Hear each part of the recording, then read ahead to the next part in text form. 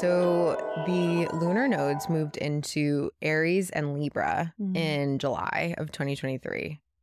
And they'll be there for another year and a half. Okay. Which is a really good way to set the tone for, the yearly cycle, yes, but it's like that year and a half kind of cycle. But we'll have it all 2024. Okay. So what I like with transits is like we get like a trailer, then we get the movie, and then we get like the end credits. So most of next year will be the movie. So we already have the trailer of what it felt like in 2023. And Aries is, as a North Node, is representative of independence, operating in your own authentic frequency, going with your gut, being very self-reliant in a really powerful way.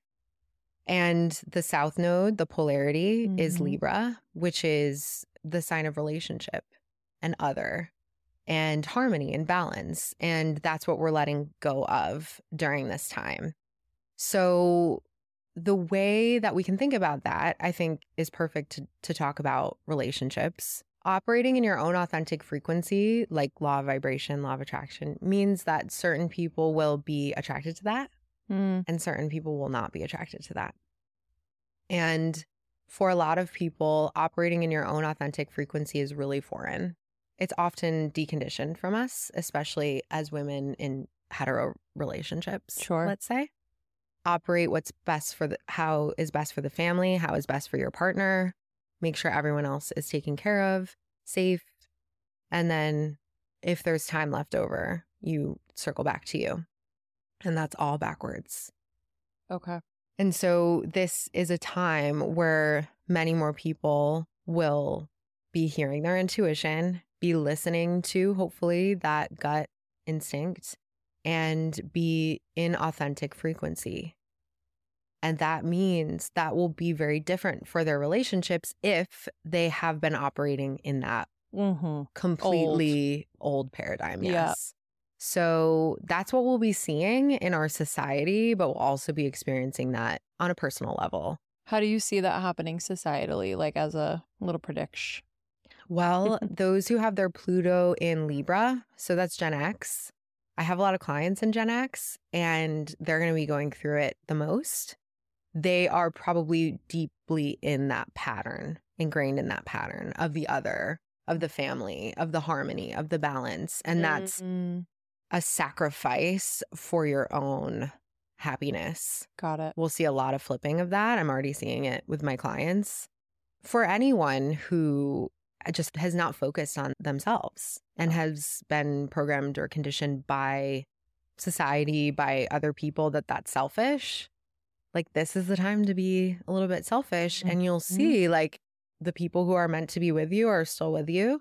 And the people who can't handle that or really relied on you operating in their energy or doing everything for them or making sure that they feel harmonious, they're going to have to focus on themselves. And you can absolutely come together in that moment. But like you and you is the most important relationship.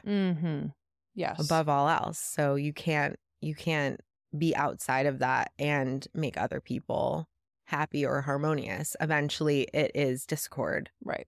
And it has to be redirected. So that recalibration process will be uncomfortable for people. Do you feel like it'll affect the systems, like government, education, healthcare, anything like that? Sorry, I'm getting dramatic. Definitely. Like we saw it with, and right now we're seeing the trailer, right? So like we'll observe and see like how is this stepping in? It could absolutely be like reform, justice reform. Libra also rules the legal system. So we could see that turn in the favor of more individual rights or more like outdated laws, which there are, our Constitution is like 250 years old. Like we don't think what startup could ever operate at 250 years? Literally. No, it's messy. Like we need some anyway. But we saw with like the cycle, which will have just ended, which is the Taurus Scorpio axis with this last eclipse season, which ended like October 28th. So that was all really interesting because South Node was in Scorpio and the North Node was in Taurus. And we were really focused on like our values as a society and money. So we were really focused on like banks fell. People are trying to buy houses, so mortgages have been really wild. So we see like how what we value as a society was really highlighted. Got it. So now what we're highlighting as a society is the individual. So we already live in a very individualistic society. So it could swing even, I don't even know how it could swing further in an individualistic culture in the US, but I know, I was thinking about that, where there's also like an individualism and an acceptance of the individual. I think that needs to, you know what I mean? Where it's like, good point. Sure, we're so individual. We kind of see that if we look out, social media, TV, whatever. But it's like, are we really accepting of that? And does everything support that individual? And it's not like individual as ego. It almost, I feel like we're really being called to, like we were saying at the beginning of this conversation, trust ourselves, like do what feels good for us. And at the same time, not feel threatened when someone doesn't agree with us or does it a different way. But we really hold our own pose and we respect the pose of others. Yes. What a wonderful way to put that. And if the laws do not support individual expression, then they are outdated. Yeah. We have a lot of laws to protect the individual, and yet they do not protect every individual. Yes. And so, and that is regardless of whether you agree with their pose. I think on a broader scale, when we look collectively, we often think about government because it's meant to support us. It's meant to.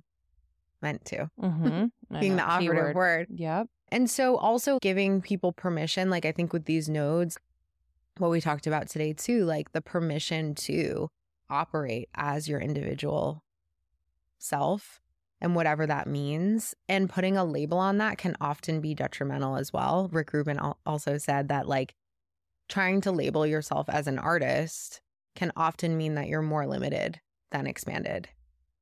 And so remember that too. If you're trying to be like, well, I'm like this or I'm like that or who am I really? Try to move away from the need, the very human need to label that. Yes.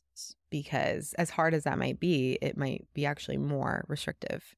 Yeah. And I feel like we label because we want to be accepted as, you know what I mean? It's like others' acceptance.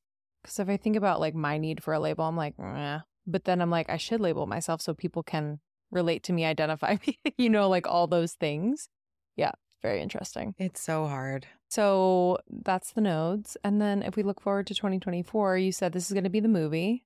Anything at like the top of the year that we can leverage astrologically to, manifest? I feel like that's like the time of year where we're like really like, okay, fresh start, reset. Yeah. You know. What's cool is that at the end of last year, if you remember, or like end of 2022 into 2023, we had like retrogrades going into the new year. So it was kind of like this forced slowdown. What's cool about the beginning of this year is we have a bunch of planets going direct. Cool. So it's like Jupiter, Mercury, and Mars changes signs. And Mars is the initiator, the catalyst. So we have a ton of energy going into 2024 that is really like that law of perpetual motion or the law of inspired action. Yes. So, and that actually correlates to the nodes. I wasn't thinking of it like that, but let's say that like next year's law is law of inspired action. Ooh, okay. You heard it here first. Yeah, okay, I like that. So mote it be. So, because Aries North node, and then the sign that rules Aries is Mars moving into a new sign at the top of the year. We have like the direct motion from Jupiter and Mercury, like I said. And I just feel like there's a lot of momentum that goes into next year, which is really powerful. You can always use the new and full moons to do your opening and releasing, but this year will feel like you'll want to do it. You'll want to do it at the top of the year because it will feel much more in line. Whereas I feel like last year, a lot of people were like, I don't really feel it. I feel slow. I feel like I don't want to set my intentions. So most people waited for... That's so true. Yeah, I remember that feeling. Okay. Most people waited for like that first new moon of Aquarius season, which was like end of January. And I would also say that no astrologer knows more than what you feel in your gut. So if it doesn't feel right to you, even though there's all this planetary momentum and it feels too rushed, just wait. till you feel better, and then do it. Do your ritual, or just live your life in the best way possible. That's the best manifestation thing you can actually do. Thank you so much for tuning in to Morning Microdose by Almost 30. We hope you enjoyed waking up. As always, we encourage you to take what resonates and leave the rest. If you enjoyed this trip, tune into the full episode on the Almost 30 podcast. All episode information can be found in the show notes. Make sure to subscribe, and if this becomes a part of your morning routine, be sure to share it with a friend. We have new inspiring doses Monday through Friday. Follow us on Instagram at Morning Microdose, and follow Almost 30 at Almost 30 Podcast. Thanks for listening. We'll see you in the vortex.